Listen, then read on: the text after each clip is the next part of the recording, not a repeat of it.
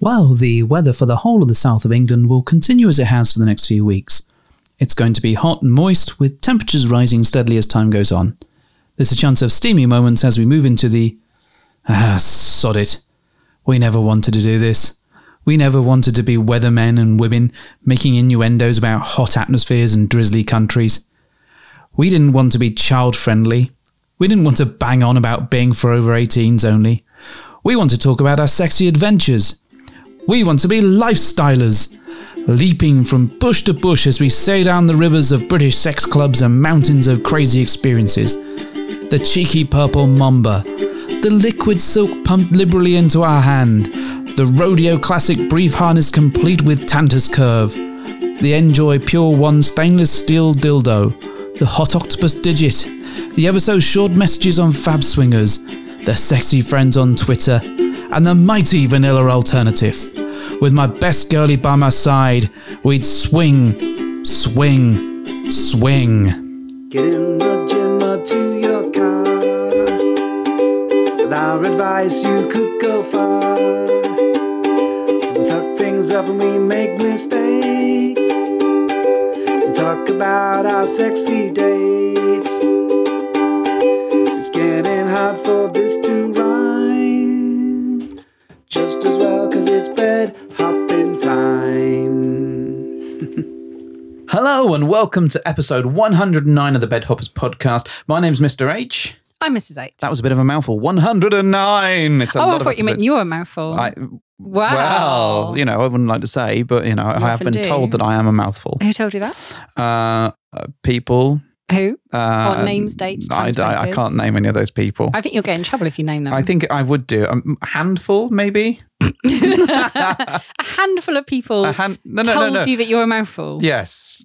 A handful and a mouthful, okay. That's right. That's how we're measuring everything. Very consistent measurements. I noticed that you have a nose full of champagne there with you. It's how we measure everything nowadays. Yeah, I have a really big nose, so... Well, that's why you have Trust more me, champagne than I. you prefer my nose full of champagne than yours. Maybe... Maybe Yes. I just have an earful. Oh my God. Well, I had a handful. Well, these jokes are awful. Oh my God. Anyway, welcome. Thank you for joining us today and thank you for downloading the show. We've got a bunch of questions. We took to Twitter because we weren't too sure what to talk about this time round. Ideas. So we were and just whatnot. basically lazy. We got lazy this week because we've been busy and, we... measuring things in fulls. So we took to Twitter and asked people for some ideas about shows and what they'd like to hear us talk about. And they come up with a load of different ideas. Thank you very much if you submitted one. We've written them down. So some of them will go on to be full-blown, bed hopper episodes. You want to be fully blown? Yes, I do. During this episode. Are you feeling a bit sexy right now? Maybe. Because I'm getting the impression that you've got that slightly sort of, do I make you Randy look in your eyes? So I'll just try and deal with that as I go on. Is this your Keys in a Bowl episode where you're just chucking all these things into a pick a mix and talking about them? It's like random questions and topics that we had from people that listen Cool. or follow us on Twitter. And I thought we'd pull them out and talk about them. So Cool. we're going to go into a few questions. Before we do that, tiny bit of housekeeping, right? For me? For all of us, right? Okay. Social, totally sold out. Fantastic. Really I'm very pleased with it. excited. It's less than a month to go. The Discord is kicking right off. All of you people, you're amazing. I can't wait to see all of you, meet new people, see old friends. I'm having to work really hard to keep up with this chat. Are you working really hard to be tolerant of the chat? Maybe. I'm doing really well. You actually said something I've today. offended anyone yet. No, not to their face. Not directly. You often screen print stuff and go, "What the fuck is this person saying?" I'm making this up. This is not true in the slightest. Don't say that. But it's really cool. I'm really liking the fact that everyone's engaging. Lots of people are in there. I'm really excited for all these people to get together in this amazing venue. So. And we've made some sort of baller moves to make it really special. We've got some good stuff, some little treats. So, we'll tell you all about that when that happens, and hopefully we'll get some of them on the show as well, because you might as well use them to make content. Well, as well let's as hope us. that the episode we record after the social isn't, hey, we're here to talk about how we really fucked her. Yeah, this is why we're being sued by the city it's the council. Anti-social social. Yeah. Well, I think it's going to be fabulous, and I'm nervous, but only nervous because I want to make it as good as I can do for everybody else. So I'm really excited about that. So you're not nervous that I'm just going to be a bit of a twat? Well, there's always a risk, and one that I need to be mindful of. But no, I'm really looking forward to it. The other thing that I want to do, and probably we'll cover this at the end if we get time, is talk a little bit about what we did a couple of weeks ago. Okay. Because we went on a little adventure. Oh, I do remember. Oh, I do remember. And we might talk a little bit about sexy times. I don't know. We'll see what's going on. Maybe. That might, so stay tuned for the question bits, which people have sent us. And then, if you're lucky, then there might be like a little sexy bit at the end where we talk about riled up again. Yeah, get you all riled up again. And then, we'll go off and we'll play some Fortnite and not sort you out at all until much later on in the evening. So we asked people on Twitter, as we said, for some questions. And the first one, it was from Soph or Soph. I assume it's Soph. S-O-P-H. Soph. I'm assuming it's short for Sophie. One imagines so, but we can't make too many assumptions here. No. But anyway, she or they wanted us to talk about rebuilding trust between partners when someone breaks the rules. What? No one breaks rules. Well, what rules do you speak of? Yeah, and I think that they did mention that that it wasn't necessarily reflecting on you breaking rules all the time. Going off script? Yeah, but how do you rebuild that trust? Once you've broken the rules? Yeah, once you've broken the rules. I think some of it depends on whether you choose to address that at the time when you go off script a little. Rule breaker. So the hope is if you do break the rules between you, then you immediately address it in some kind of way, because if you don't, then it's just going to move the elephant in the room and it's going to cause resentment even more. If you don't address it at all, then it's just going to lead to more problems, isn't it? Yeah, I mean, I think there is a time and a place for addressing the breaking of trust. And I think there is something to be said for keeping your cool and not getting too emotional when you're exactly near other people. So, we've had moments where things haven't gone so well, but we've taken ourselves away from the situation. Yeah. You're right there. I was watching you waving your hand with wild abandon towards your glass. Okay, that's fine. Which looked like it was going to knock the champagne flying. Oh, good. It's the most middle class thing I've said all day. Do you want your avocado bacon thing to go with your hipster statement? Don't knock your champagne flying. We must head immediately to M&S to replace the champagne beer. Anyway, so I think taking yourself away from that situation can be a useful tool. Talking about it is obviously the critical bit, and I think there is something around the how bad was that rule break, and how was it a hard this is you cannot do this and you've broken that rule. Yeah, that's a lot harder to get back from. What's the consequence of doing that? But if it's just a minor flex of rule breaking, and we've talked about the flexing of you can flex in and out of rules as long as you're not categorically doing something that your partner will absolutely not want you to do. So, and I think that probably has a bearing on the conversation you have afterwards. Yeah, true. I think that the most important thing is just that level of communication. And I think quite often if there is a breakdown of trust between partners, then it's about demonstrating those, that trust and trying to build that back up. I mean, if the situation is really bad, it's going to take time to heal those wounds and to build that trust up. Likewise, when people at the very start of the journey, it can often take time for them to build that trust up because they haven't been in an environment where these things have been tested before.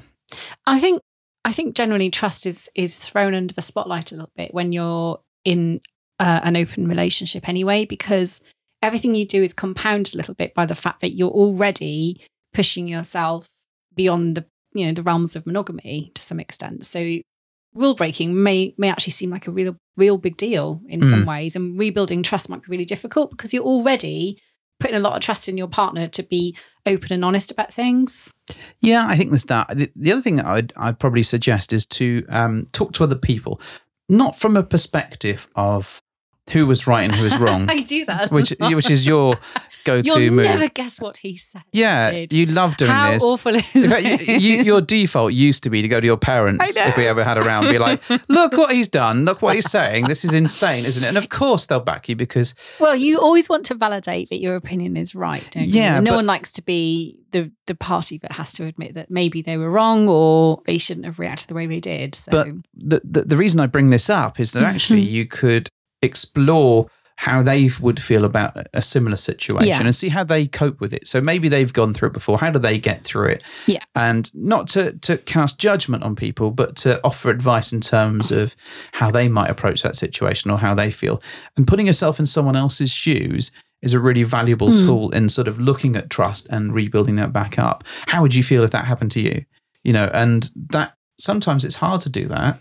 And only when you talk to somebody else can you really get a different perspective. I think we've found over the years, by being in this kind of really open and honest, open relationship now, but it's never quite as bad as you think it's going to be, because ultimately it's not like one of us has kind of gone and run off with someone else, which would be the worst.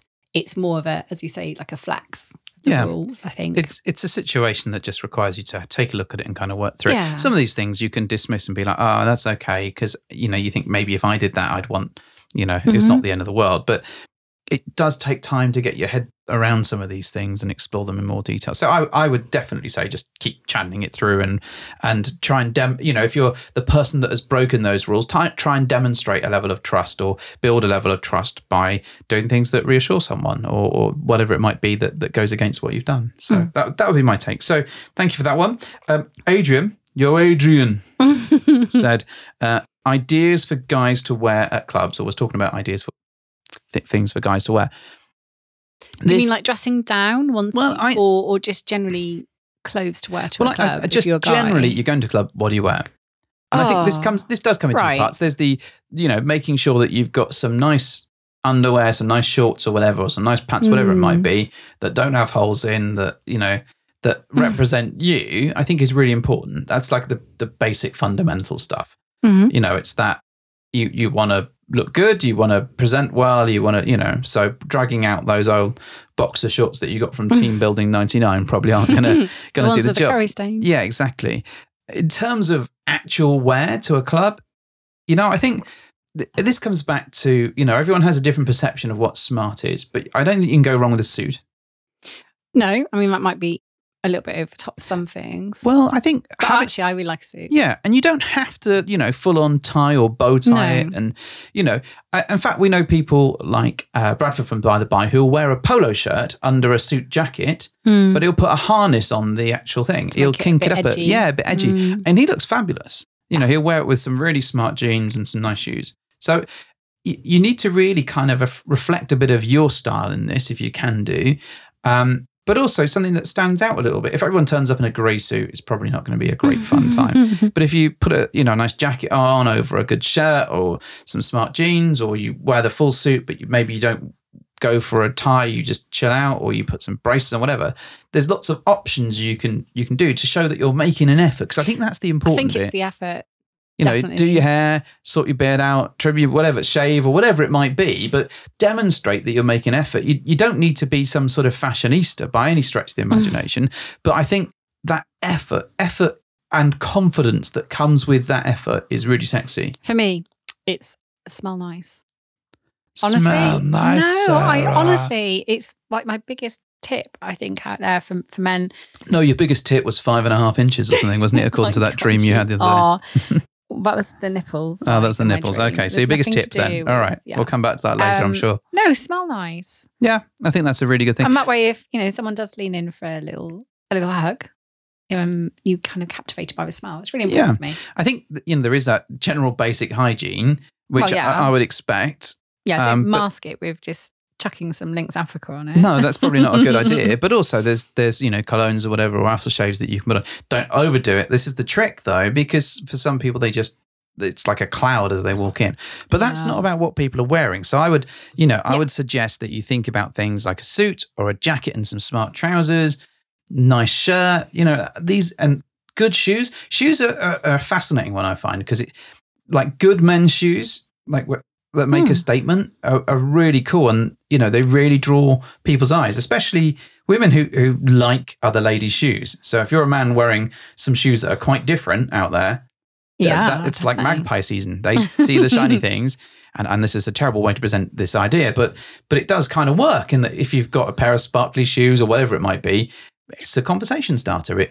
It's all about giving people an in to talk to you about something. So if you've got like a cool tie, or you're wearing braces, or you've got something, or a bow tie even. I think a strong shirt game. Yeah, that all helps you sort of stand out. And, it could be a short sleeve shirt. Yeah, I think I said that right. That's quite a tough one to say. But, if you've got some guns, show them off, do it. Or if you've got like a bit of a chest going on, like wear a tight shirt. There's all this stuff you can do to accessorize it and bring it to life. You could put a pin badge or whatever on the jacket. That's always quite fun. So someone has to lean in and have a look and say, what's that? And you can talk about that thing as well. So it's about that, generating that interest, I think, is really important. But, if you do wear a shirt, please iron the fucking thing. Yeah. Not an elephant's foreskin. No, try not to wear elephants' foreskins because it's never a good look. But yeah, so iron it, make sure you're nicely presented, and you shouldn't go too far from that. Really, I mean, you'll do well as long as you look. I guess there is a mix between being smart and being comfortable, and I think you need to find that balance for yourself. And I don't like things around my neck at all, so I don't wear a tie and I don't bother with a bow tie. But you can still sort of accessorize your suit, and you can still look smart without going all the way up to like you go into your first interview or whatever. You know what I mean? So I think that for me, that's kind of where I'm at with guys. What do you like to see a guy in? I like a suit. A suit, eh? I do love a suit. Men, generally speaking, I like the effort that they've gone to. It doesn't have to be like a tie or anything or a button-down shirt, but I think it's nice when they've made the effort to make something that matches and they've clearly taken pride in their appearance. Yeah, even just I do like a jazzy shirt. A nice shirt. Like an interesting shirt that draws my eye. Trousers. So you've got some nice shirts with like tigers on and stuff like that. And I always think, but I quite like that because it's a bit different.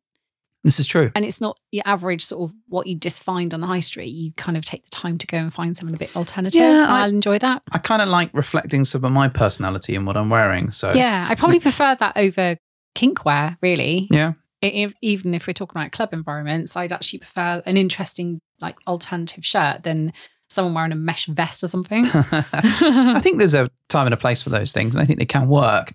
And pardon me, I think we've seen people wear like mesh shirts, but with a jacket over the top, and that can be quite like you can twist these things around a bit and make them interesting. So that's kind of where I'm at for that one. Okay, the third question: Private Stag and Vixen, right? Okay. Want to know the age and stage, I can hardly read now, of relationships that couples take the plunge, and how you overcome barriers such as family, work, and etc. So we're talking about like demographics of I think so. Who swings? Yeah, I mean, I would suggest that the average age tends to be, and maybe Swingers can help, give us some decent stats on that. So I would say seek them out on Twitter because they've done various surveys where they've got tons and tons of data.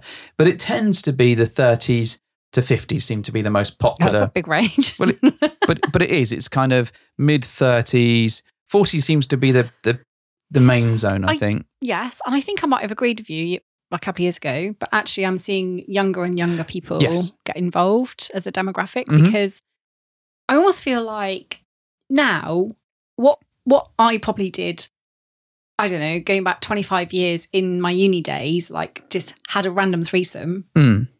Now I think the younger generation or demographic would probably think that's quite... Those young whippersnappers and their threesomes. It's almost like that's almost like a gateway now into maybe I'm entering into a non-monogamous choice. Yeah, I agree. Whereas 20 odd years ago, that was just, actually being a bit of a slut and going out. Nothing wrong with that. A night out on the town. And if you ended up with 3 in your bed, it was a good night. But now it's almost, I'm making a choice to do that as a way of life. And maybe my future ongoing relationships may involve others, or I may choose to involve multiple partners rather than seek the orthodox kind of partners of, boy meets girl, blah, blah, blah. And I think that's now more and more younger demographics are doing that because it's just more acceptable. Yeah, I think there is. And polyamory is like way out there and trendy. And it's hot right now. It's like Mugatu. You know what I mean? It's kind of, it's more acceptable now not to enter into an orthodox kind of relationship status. Yeah, I think there is something around the description of this. So I think what I've certainly observed is that these sort of 30s, 40s, 50s tend to fall into the swinger category or the hot wife category a lot more. They like a level of definition, I think. Yeah. Broadly, and this is perhaps. massive sweeping statements.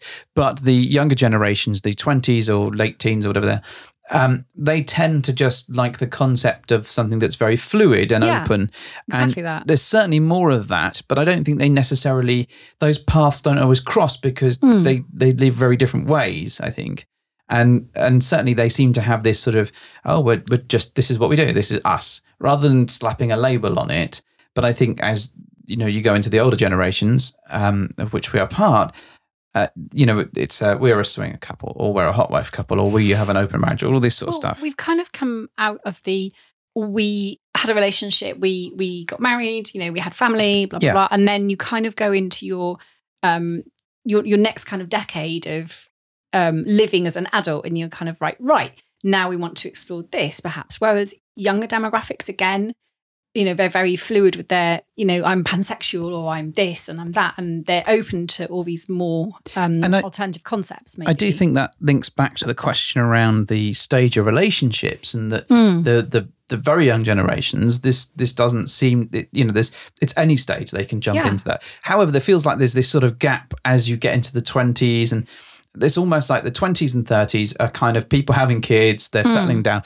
For the most part, again, massive sweeping generalizations, but my observation is once they've had those kids, what do you do now? What do you do now? And some of those kids are very young. Adventures. Some of them are older. Some of them have left, and they're empty nesters. And it's kind of like that. Oh, let's reclaim some of our lives. Let's have some fun. Can't go clubbing. Can't do this. Let's go have sex with some other people. Yeah. And there is a bit of that to it. I think, people taking the plunge. It does feel like there is a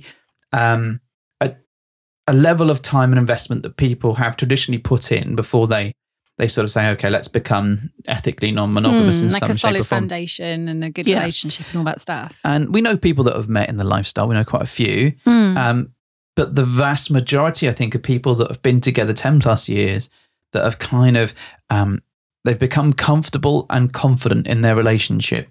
And therefore that doesn't get rid of, but reduces the risk of going into an open relationship of some sort, or an ethically non-monogamous, I can't even say it, well, they're ready to enhance their relationship and explore more things. 100%. And as a result, because they are confident and comfortable with who they are, they're happy to explore.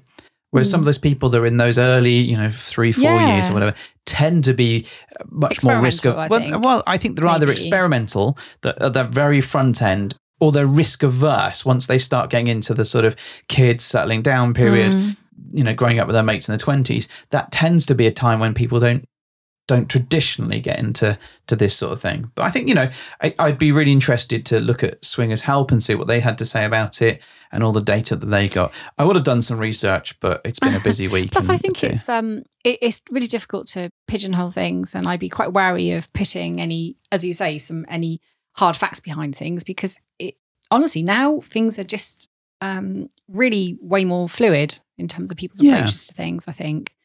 And in terms of what was the second part of that question, which was about overcoming barriers. That was it.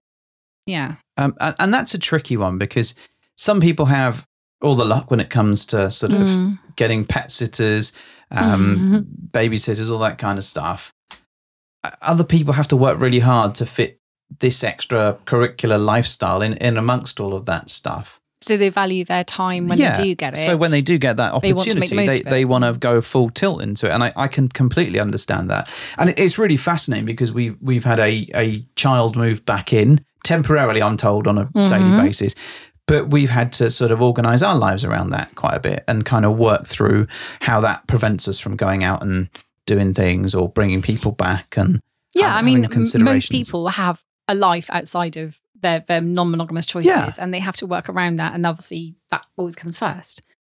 It's always secondary, isn't it, to your extramarital pursuits? Yeah. And there's also, there's other barriers to things like, just literally the ability to manage a diary with people coming in and out of your house, and knowing when everyone's going to be around and what you can get away with, all this sort of stuff. So I think you kind of learn as you go along, and you adapt your play style a little bit to, like a fish in a pond. You grow to the size of your pond, because, that's the only way you can get out and explore this stuff. So but it also can become quite exciting having those barriers there, because they do mean that when you do get the chance to go for it, you really go for it, and it becomes much more exciting as a result. Yeah. So yeah, it's a really tricky one. I'd really be interested in hearing how other people cope with having kids around the whole time and coping with family and Not to mention a pandemic. Well, yeah, and we've all had to navigate. There's always another crisis. We've found that, especially as we get older, there's always another issue where something is broken, or a roof is caved in, or the thing is leaking, or someone's life gets in the way, doesn't it? Life does get in the way. But actually, we found this to be a huge escape from that reality sometimes. So we look forward to the days when we can go out and do this stuff, because it is a real step away from the humdrum of normal life, which is really cool, I think. Do you want the next question? Yeah, go for it. What's next in your bowl of keys? Oh, and bowl of questions. So, Secret Stag. Oh, yeah. You know him, right? I've heard of him. You've heard of him. Said, toys, how many is too many? Now, I'm assuming he means Transformers. So the answer is there are never enough. The answer is there is a finite number of Transformers that you can own before it becomes a bane of your wife's life. And it's not happened yet, which is fantastic. How do you know? So good news. I'm glad that you said this. I shall proceed to buy another 8, which is fine. I am actually surrounded by Transformers boxes as we talk. Yeah, that's true. But I'm also surrounded by shoe boxes. Because there's nowhere to put my shoes because of your Transformers. No, this is the podcasting room, dear. This, I'm just saying, like, if there wasn't a child living with us right now, that would be a Transformer shoebox room. This is a battle you cannot win. I'm assuming Mr. Stag, who thinks he's kind of a big deal, is talking about sex toys. I believe he is. And my answer to this is as many as you need. As many as you need. Yeah. And there's always a better toy to be found. There's always a bigger fish. There is. But there is always, there's new things that are coming out. So there's always technology and evolutions of what's there. So you told me with televisions. Yeah, I know. That's There's always a bigger TV. That's on why the horizon. It's not have a pop at me day. It's let's talk about these people questions. So I would context exactly. But I think there is, we've got quite a collection of toys. I wouldn't say that we've got the biggest of all the people that we know. Gosh, no. But I think what we find is that you get a toy, you try it, and sometimes it's great and works for you, and sometimes it's meh. Exactly. And there's nothing wrong with getting a toy that then doesn't really stack up to what you want it to be. Because part of the fun is trying it out. Yeah. And if it doesn't work out for you, then all right. Yeah, actually, good example here. So we've got toys that we've probably not bothered trying much at the time, or tried and then discarded. And then actually, months later or a year later, I've suddenly rediscovered them. Yeah. And thought, oh. Well, you lost one for a year. Yeah. Or point. Maybe I didn't really have the right mindset at the time I purchased this toy to want to explore its, hidden depths that it has. Okay. So maybe, you can kind of resurrect the toy exploration together and revisit them. And you might find that you enjoy it more. Yeah. I think, with toys, it's always nice to have a toy for every occasion. Every possibility. That's the way I think. That's my Batmaning coming into play there. Yeah, completely. But I like toys that we can share with other people. I like toys where it's just for us two. Yeah. Things that cross over that boundary. And then there's toys that, for example, there are toys there that I can't play with or you can't play with that are just for each of us. Mm-hmm. And then also ones where, for example, like the double-ended dildo. It's definitely a toy for two people. It's definitely a toy for, but it's not us two. I'm merely a hand that holds the thing in the middle occasionally if I'm lucky. So, it's nice having that array of stuff. And they don't always get brought out at every opportunity. No. But I like having, I think there's probably about 5 or 6 toys that are sort of in constant rotation. A regular go-to, these are favourites. Yeah, and things like the Hot Octopus digit thing, or whatever it is. Yeah. Digit and the cock ring, the Enjoy 11 curve. There's a few others. There's some rotational the favourites wand, in there. the doxy type thing, and some other bits and bobs, which I think are constantly in rotation. And then others drift in, drift out. Like the geeky sex toy ones are really nice, but I think they're like, hey, fun to get out every now and then and play with that, and then back they go and draw. I think they're almost more of a showpiece. Yeah, in a way. I'm more in love with the idea of them than what they actually do. Yeah, but I'm also really glad that I own them. So I agree. But the answer is there's no answer, because you can have as many as you want. Yeah. You just got to have somewhere to put them. I think so. So Dee asked, favourite furniture in the lifestyle? That's a good question, because we actually do have some furniture that is specific to sex. Well, firstly, a big bed is essential. Oh, God, yeah. I think that's... Oh, you don't have to do it on a bed. No, you don't. But a big bed is fun. I like a big bed, especially where you can get like 4 of you all lined up. That's great. Yeah. And when we talk about furniture, are we extending that to the peripheral things like accessories, like podcast room? No, absolutely critical. No, I mean that sheet you bought, the Liberation Throw. The Liberation Throw. That's got like a velvety one side and satin the other side. Yeah, so like an anti-squirt.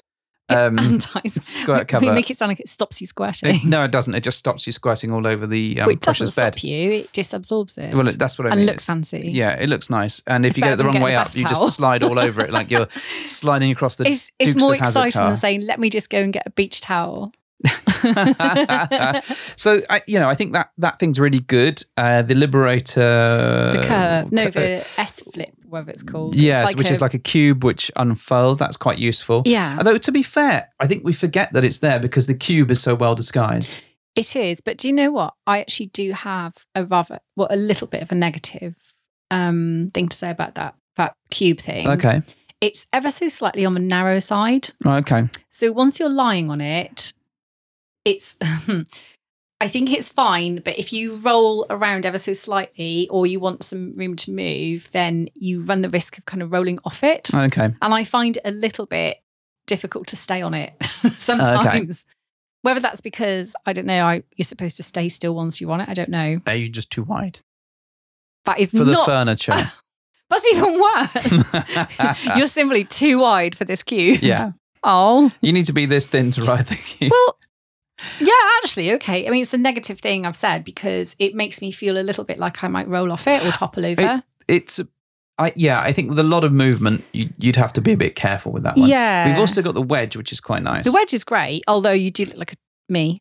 I do resemble a turtle on my back when I'm trying to get it in the right position, which is very ungainly. I think you know on your back there is a turtle on your back kind of vibe going on anyway, and you've got your legs in the air and you're painting a great picture here. Yeah, I know. But it's not the easiest thing to put into position and look sexy at the same time. Well, I think you have to be honest. You have to go, right, there's no dignity in this. Hook your legs over my shoulders and I'm going to slide this under your back. Yeah. And I've said that a number of times. And it's funny, but it's actually quite a nice piece of kit. But not something that you'd necessarily want to encounter with a new partner and you don't really want them to see you at your most ungainly. No, maybe not. But I think from hey, this is a bit of fun. It's because it's no different to a couple of cushions. Please close your eyes while I maneuver myself. Please look to the right. Exactly. Cast thine eyes upon mine. I think a lot of furniture, or these furniture accessories actually do, whilst they're very good at achieving an end result, it is just a little bit awkward trying to maneuver it and get it where it needs to be. Yeah, I think so. I mean, to be fair, part of the fun, but also it's not great if you want to look really hot when you're doing it. Yeah, and you can take some of this furniture to like a new level. We know that by the by have I don't think they've got it anymore, had like this wondrul BDSM bed that had hooks and ropes and swings and all sorts of things on it. It looked fantastic. Maybe they do, who knows? So, I think they've moved house and the bed was too big to move out of the room than it was constructed. But they might as well have it. They may well. Who knows? We don't. But, by the way, you can get bespoke, purpose-built beds and furniture. I love the idea of that. That sounds like a real fun thing. Especially if you're really into a kind of kinky BDSM stuff. Yeah, maybe there's something for the spare room, I mean, we have, oh my God, we've got a sex swing, which hilariously hasn't really made the light of day for a long time because it's really difficult to use. And it's like over the door kind of thing. I'm not entirely impressed with it, to be fair. I'm not impressed either. I mean, they look great in a club because you're like, oh, look at this. It's suspended from the ceiling and it's got its own room to show it off, but it's not ideal if you're putting it on the back of your bedroom door. Yeah. Yeah, I think that's fair. So I'm going to move on. Go on. So Starlord and Penny Lane, hello. Yeah. They asked about coming out stories. Oh, yeah. And so I don't think we can probably do this one that much justice in the space of a 5-minute sort of blurb. And we've covered our sort of coming out to the kids and sister type stories before. I would say is that if you've got an interesting story about coming out, not just them, anybody, just get in touch with us. We'd love to hear it. If you want to send us an audio clip, we can arrange that. And we'll do a show about it at some point in the future. It probably deserves credence of a bigger episode. Yeah. Nice idea, guys. Thanks for making us work. Anyways, so Fun Couple 2222. All the twos. 22. Said that we liked their tweets. That was nice. I enjoyed that. Yeah, that was fun. Thanks, guys. Swingers Help. Come in with a few things. So the first one is around non-drinkers in the lifestyle. Fascinating. Great answer. You're welcome. Love it. Next Tune question. in next week. Yeah, thank you for that. No, I think this is a Well, fascinating while you're subject. answering this one, I'm actually going to pour you a drink Ironically, you're gonna hilariously. pour me some champagne. So I've got loads of opinions about this, and part of that is because we've recently spoken to a few people about this very subject. And there's a lot of pros and cons for drinking and not drinking respectively in this journey. And we've been on both sides of that, to our detriment and also to our advantage. So some people consciously make the decision not to drink whilst they're going through these adventures because they want to remember all of the things in glorious detail. And I think that's amazing if you can actually do that and navigate this, choppy journey, and you can do it without perform, to be drink, fair. and you can do that, and you don't sense any nerves, and you can do it. Brilliant. Then you should totally do that. What I will say, I can't personally. I do like to have a couple of drinks, even if it is only a few, because I just find that me personally, as a preference, it takes the edge off.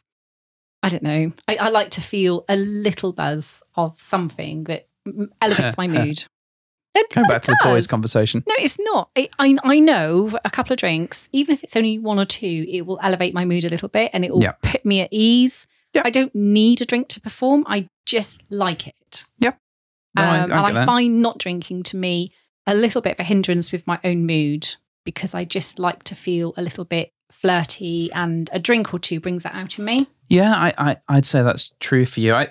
I've kind of lived I suppose I've been more of the not drinking side. I know, you had to, didn't you, for a while? For a while, you weren't able to drive, and you're on medication and stuff. So I had to be around for that. So we did have a few meets during this period, and I drove you to those, drove us to the meets, and I didn't drink. So you've had the benefit of both experiences, really. Yeah.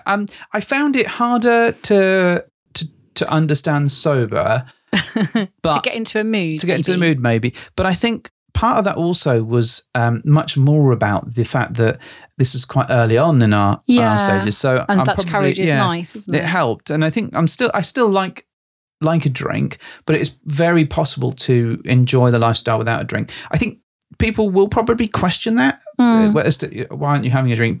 Purely because drinking is so prevalent, I would say. It is, I would agree. Most people probably identify or associate having a bit of a good time with a couple of drinks, even if that's as far as you take it. Yeah, I'd agree. And I think even, on a social, it's quite common to go to a pub and have a few drinks or whatever and all this sort of stuff. I think we did a number of meets when I wasn't drinking, and I think everything was fine. It was just a lot. I think if everyone's drinking and not you, that's harder still. I think that was part of it, in that everyone had a drink, and apart from me, and that was kind of weird. But also, it was just harder, sort of getting into that frame of mind. But equally, I think we've been and we've played with people where one of them doesn't drink, and that's absolutely fine. Of course, it is. It's just I think instantly you kind of get a bit like, oh, well, you're not drinking. Because you're nosy and you kind of want to know, but I don't think it necessarily has to be detrimental to experience. And in fact, I would say that we've probably encountered more problems from people, particularly men, who have drunk too much. I would agree with that as well. So annoyingly, as I said, it can be a blessing and a curse. Yeah, and I think it depends how responsible you are with your own preference. And unfortunately, I've fallen foul of my own rules there and not drunken responsibly sometimes, and I accept that and I acknowledge that. But if you do it in moderation and you do drink responsibly, it can enhance your experience, I think. Yeah, I would say that's fine. It's just knowing when to stop or when to slow down. I think there is a giddy excitement that comes with you feel you're invincible. And you continue to drink, and before you know it, you're chucking up in someone's muff, and that's never a good thing. So my take would be, it's absolutely possible to be a non-drinker. Of course.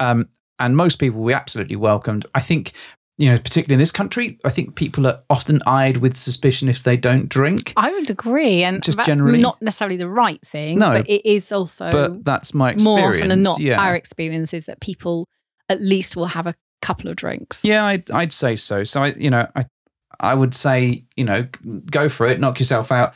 jump in feet first, all that sort of stuff. But just be mindful that people may be a little bit like, what? But they'll get over that quickly, and they should get over themselves. The other thing they asked about was about BBW and being in the lifestyle. Okay. And, BBW? Is it possible to be a big, bold, beautiful woman or whatever? I don't think I've ever truly understood what it stands for. Is it big and busty? Big, bold, big, beautiful. Big, beautiful big, women. beautiful women. Yeah, right. Cool.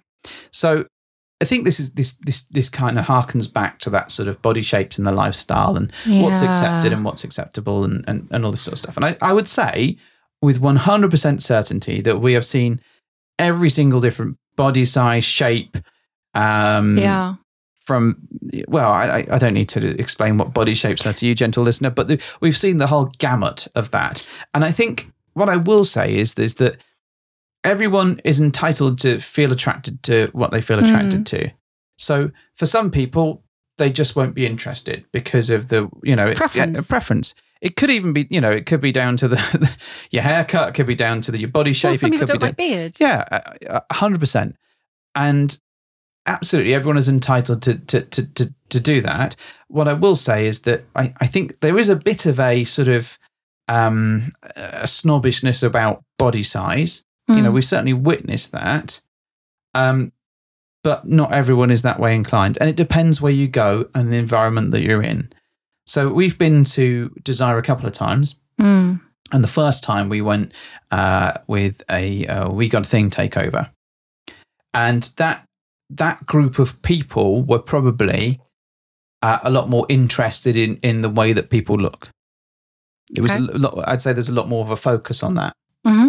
We then, the following year, we went with the Life on the Swing set, who were much more body friendly and much more kink and approach and all that sort of stuff friendly. And I would say that was a much better group and a much more welcoming group as a result of it.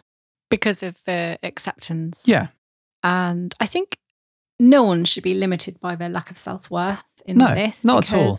When we entered this, I naively thought that everybody would be of a certain shape or size. And I kind of made some assumptions around, in order to be successful and be wanted or, be accepted by anyone on sort of dates or experiences, I'd have to look a certain way. So it was a real shock to my levels of confidence when A, that wasn't the case, and B, actually, it doesn't necessarily follow that if you're slim with big boobs, then you're going to do any better than someone who's maybe curvy and just has a great personality. Yeah. So I think it can do wonders for your confidence being in this kind of 100%. lifestyle, because there's someone out there that appreciates every form. I think, but somewhere along the way. But it's all very well you saying that, but I think you have to have a level of preparedness of rejection in this lifestyle, and it doesn't matter what you look like. No. Or even to a certain extent how you behave and all that sort of stuff. Although it's obviously good to behave in a good way, some people are going to like you and some people are not. And you need to know that some people, if you're forwards and you say, hey, do you fancy doing this? Some people are going to say no and some people are going to say yes. And some people will just have barriers of their own based on age. Yeah. Nothing to do with your body shape or your body size. It could just purely be that they just don't like playing with people over, 50, for example, because that's just your preference. Anything can be a preference. Yeah. Age, colour, accent, all that sort of stuff. What I would say is that this is often the most welcoming lifestyle or the most welcoming thing or club or whatever you want to call it that I've ever witnessed. At the same point, it can be also the most judgmental. Oh, I completely agree. And I think it's about finding your tribe, and that's really hard to do. And we took a long time finding a place where we were comfortable. But you have to get to that spot. And you could go into a club, for example, and you're going to see lots of different shapes, sizes, whatever, but you just don't know how people are going to react to you. Yeah. And likewise, you could exchange messages on some of the sites like Fab or, like some of the other ones, and you might just find that people reject you purely and simply on the basis of how your profile looks. Yeah. And that can be really hurtful, especially if you think, well, they've clearly done that because I'm a little bit curvy or I'm a little bit overweight. And it's hard not to associate your lack of self-worth sometimes with why people reject you. Absolutely. And I think, we've rejected profiles because the spelling has been bloody awful. And nothing to do with a body image. But that level of intelligence is something that we find attractive. And that's absolutely our right to find that attractive. Yeah. And to have preferences around that. I think what's really important is that the way you handle that rejection as someone that's turning someone down is absolutely critical. And I agree. One of the things I loved about the swing set thing was actually everyone was encouraged to ask for what they wanted, but also everyone was absolutely encouraged to say if you didn't want to do it, you could say so. And you know what? You can celebrate that because. I remember someone asked us asked me if she could hook up with me, and I pondered it for ages and ages and ages, and I sent her a message back because this was all done via the chat medium or whatever it was. And I said, look, I'm really sorry. I really like you as a human being, but I don't want to do the thing with you. Yeah. Hope that's okay. Like, come and see me for hugs, high fives, whatever. But this is where I draw on. And she wrote back and was like, that's no problem at all. Like, it's really cool that you've actually, that you've responded and told me what you're interested in. I'm really happy for that. Okay, that sounds a little bit over the top, but as a principle, I utterly adored that because it meant that I had the confidence to ask for what I wanted, but also had confidence in knowing that if someone was to reject me or turn me away, and believe me, it happens a lot, that they would do so in a way that didn't hurt my feelings. And also, it's absolutely their right, to be honest, because what's worse, someone having a pity fuck with you. Yeah, well, there is that. I would end by saying with this one, because it's a really big subject, actually, and I know we've covered it tons on different shows, but I maintain it's not your responsibility to live up to someone else's expectation of how you should look. Yeah. Because that's preference. It's your choice. Yeah. And if you're happy, go for it. There's going to be someone out there who finds you amazing. And that's the thing. It's that confidence. It's knowing that you have self-worth, and as long as you go in with that, then you will find people that will play with you. Is so attractive anyway. 100%. So the last thing that Swingers Help mentioned, and this will be the last one before we sort of round up our little what we've been up to kind of thing. They said games to get things started. And there's only one real answer to this. You love games. I love games. I think games have played a really important part, and without doubt, the thing to get things started has been the gamer lifestyle for us. I really agree, and it's not because we're affiliated or anything like that with them. I think it's a brilliant game. Yeah, it's. I mean, if you go to the gamer lifestyle and use code bh10, you get 10% off. Yeah. We don't get a kickback from that.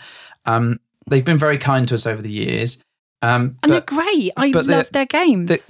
The games, I mean, we played it with our Star Trek party, or not our Star Trek party, but the one we went to. And honestly, it made things simple, it made it easy, it made it fun. So I cannot recommend that enough. There's some app things like Peachin, which is hilariously funny and bad, but does a similar sort of thing. You can play Truth or Dare. You can play Roll the Dice. Spin the bottle. All that's kind of fun. I mean, you could even play Fortnite for months on end to build a relationship with people.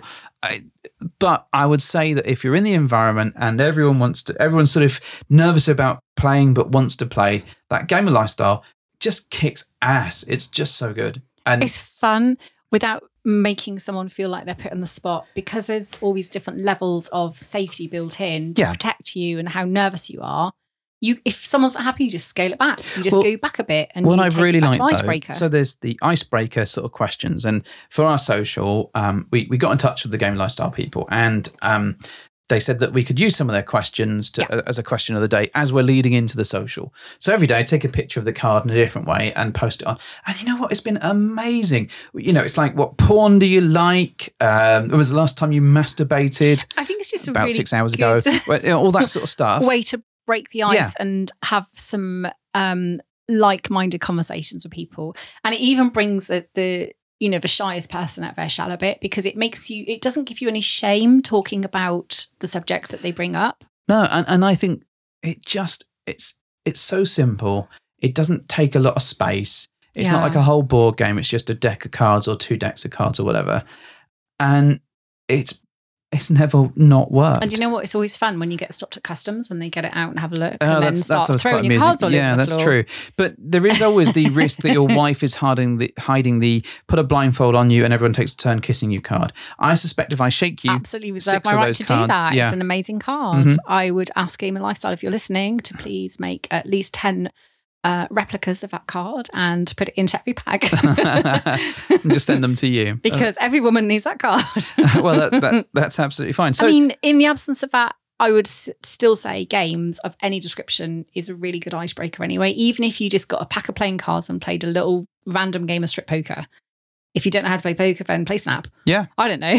But something that just elevates you from A to B without it being, what do we do now? Or how do we get to the point where we've all been out and we've done some stuff and now we want to go and do some more stuff, but we don't know how to do it. Yeah. Because that was the biggest hurdle that we faced, I think, in the early days. Totally. How do you go from A to B and do it without feeling awfully nervous? Yeah. And the games can help so much. Definitely. And don't forget to put a spin the bottle app on your phone as well. That's absolutely super fun. critical. Yeah. And it's really fun. Yeah, especially one where you can put names in if you're And it nerdy. reminds me of that years and years ago when you kind of go to like parties and stuff and you play spin the bottle just because it's Never fun. happened to me. How has this never happened to you? You've met me, right?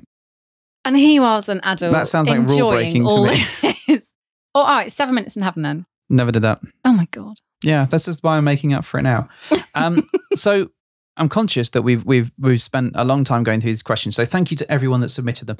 There were a number that we've not been able to get through today, and some of those are going to go on to become shows in their own right. I think some of them require a bit of research. So if you've got thoughts on any of this stuff, just chuck it our way. That would be lovely. Or even new questions we haven't got. Yeah, that would be fantastic. We'd love hearing from our listeners, or just people on Twitter. You know, if you don't listen but you just want to chuck us a question, do it, and we'll be really interested to see what you got to say. Now, before we close this one out, I want to give a little bit of a tease because I don't want to talk about this in full, but I think it would be good to give listeners a little bit of a snapshot about what we've been up to over the past sort of week or two. What have we been up to? Well, we took a trip, didn't we? Go Not on. to the year 3000 where everyone bought our seventh Were there album. triple-breasted women? Yeah. Although we did watch Total Recall recently and there were triple-breasted women. With boy bands and another one and another one and another one. No, we went to London, right? London. We did. With the Big Smoke. 2 other couples, right?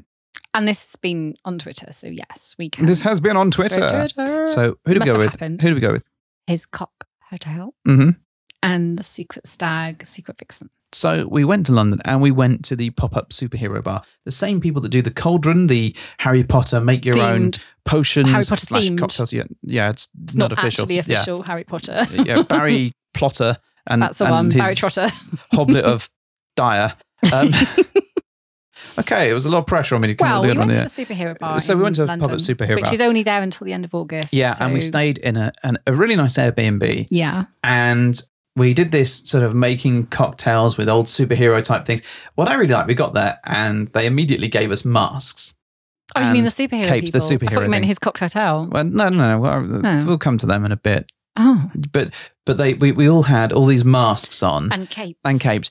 But what I really liked is the fact that we all have these superhero names. Like we all, we're LV, VI, Secret Stag, Secret Vixen, Mr. H, Mrs. H. And, we've got genuine superhero names, as we see it. And, we had to do all this cocktail making and it was really fun. That was terrible, wasn't it? It was honestly, it was an amazing little time. And I was really pleased that we got to spend some quality time with those fantastic people. It was a powerful room. It was a powerful power couple room. It was a lot of charged energy in that room. And I'm not going to describe what happened later on in the night. Maybe I'll save that for another one. You absolute tease. I am a bit of a tease today. But what I did like, so once we'd done our superhero training, and I use that term loosely, basically it was making 3 drinks. We then retired. One of the party was terrible at reading instructions. Yes. We're not going to reveal who that is, Secret Stag, but you know who it is. He was shocking. So we all retired into the back of that room, which was like the lair, the super villain I really area, liked it was really cool. It was really funky. It was and dark, and it had candles and funky red lights, and it was just really, really cool to hang out there. And it was quite, started off quite empty. Then a few more people sort of ended up. But we being got in the best real estate. Yeah, we got the big table in the middle with the settees and the big chairs. We got the nice real estate, which was obviously of prime importance to Mrs. H, who enjoys a good table, apparently. I do enjoy a table. You do. You really do. But while we were in there, at one point, we're all sort of chatting around, and there's quite a tense atmosphere in terms of things are feeling quite sexy, right? Well, who knew after 15 cocktails? Well, after quite a few cocktails, again, referring back to the drinking in this situation, but actually, because they're all wonderful people, they're all our really good friends, they are all hot. Yes. All hot. And I turn around, and what are you doing? I might have been kissing somebody. Who were you kissing? It wasn't my husband. No, it wasn't. It was someone else's husband. In a bar. In a public bar. In a public bar. I thought that was actually really hot. It was really hot. I was like, oh, that's naughty. That's sexy. And at that point, I think a fuse was lit. Well, maybe that was a catalyst for, this is happening. Yeah, and I think... I was feeling very naughty, very flirty. And I do enjoy an atmosphere that I feel has been created just for us in a way, because we're all together, we're all looking really nice, we've all dressed up. It's a really exciting venue. And I'm sitting next to someone else's very attractive husband. What am I going to do? What, make out with them, apparently? Yes, exactly that. And then make out with the girls. And then I made out with the very sexy ladies. Yeah. And then obviously I made out with you at some point because you're my very attractive husband. Thank you. I think it's safe to say I made out of everyone at the table. I think you did. What I think you liked more was the fact that as this was happening, people were starting to come into the bar and wondering what was going on. And it was really sexy. It's very exciting because though. We had this, we don't really know these people. They don't give a shit about us. So it was fun to play in that dynamic of being a little bit out in the open, a little bit more flirty and flivorous with our, with our whole approach. And it was quite funny because the barman dude noticed all of this sort of stuff. We were quite discreet in a way. We didn't just sit there all making out like American Pie. It was, we just every now and then we rotated a little bit and we sat next to someone different. Yeah. And then after 10 minutes of chat, there might have been some kissing with that person. But I loved all of that stuff that was building up and that flirtiness. A very sexually charged atmosphere. It really was. And I mean, what happened next, we'll probably have to talk about on the next episode. Oh, you absolute prick tease. Oh, it's so terrible, isn't it? I mean, people can see a picture or two on the Twitters if they want to. Twitter pictures. There are some Twitter pictures. There are some pictures and videos which are never, ever being released to the public. No. But there is a story to be told, and I think we can do that on our next episode. So I think that would be good. We might delve into the London trip. Yeah, I think we'll talk a little bit of that, and maybe we'll talk about some other things as well. What other things have you got in mind? No idea yet. We'll see what people send us. So thank you ever so much for staying with us. If you've got questions about anything we've talked about today, the questions will be what we did next. Yeah, what do we do next? Because let's face it, that's what people want to hear. Well, the naughty bit. Mm-hmm. No, they wanted to hear about these questions that they sent us, and we have diligently rambled through them, promising people a bit of naughtiness, and then stepping away at the last moment, leaving them edged for another 2 weeks. Yeah, you have successfully edged your audience. I mean, they don't want to know about that thing where you did, and then someone else had to sleep in and then there was and that. I mean, they don't want to know about that. So we'll save that for next time round, because hopefully we'll whet your next appetite. Time on Jackahorny. Yes, Jackahorny. We'll talk a little bit about that.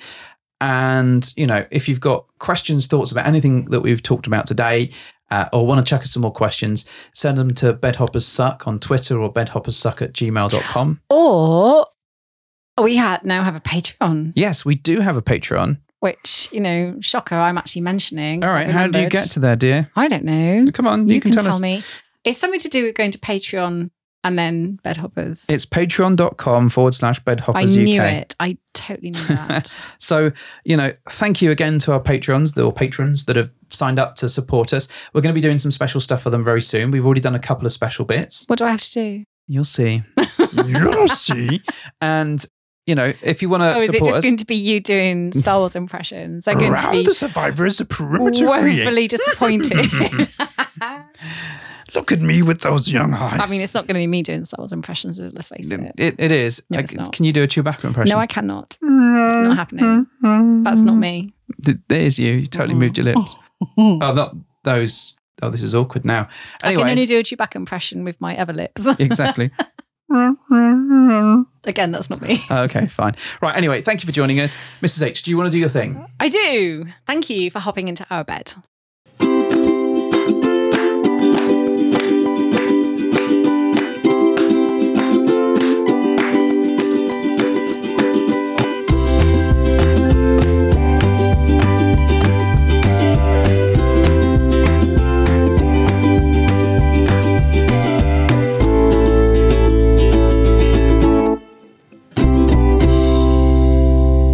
Hello and welcome to episode 109 of the Bed Hoppers.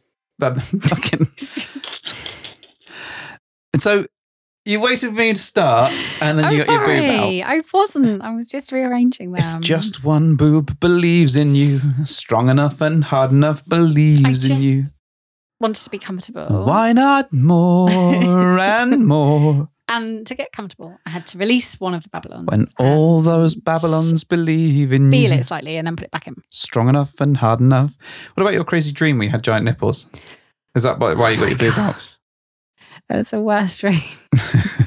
It was so strange. Like really strange. Would it be worse to have nipples the size of dicks or dicks the size of nipples? I think I've been asked this question before, but suffice it to say I had 5-inch nipples in my dream. How do you know they were 5 inches? Because I remember in my dream they were like hanging out and I was really confused why they were so big. Okay. But then Did you get a ruler in out? my dream I was telling you to arouse me so I could Arouse you. Arouse me, good so sir. I could show you how long they were and how ridiculous they looked. And then you consequently did. You looked at them and then you felt them and then they went like ridiculous and they were like poking out. Like, and how did you wake up, dear? I've just realised you're recording this. Yeah, I know. It's funny, this one, isn't it? For your pleasure. It's for your oral pleasure. I woke up mid-play with myself. Mid-play with yourself. Yeah, in my dream self had clearly initiated Once again, she wakes up fudging herself in the middle of the night. I was, actually. I can't deny that. But I didn't know it was my dream self, so I can't be held responsible. I think your real self was crossing over and fudging with your dream self. They met in the middle somewhere. They did. They very did. They did. Right.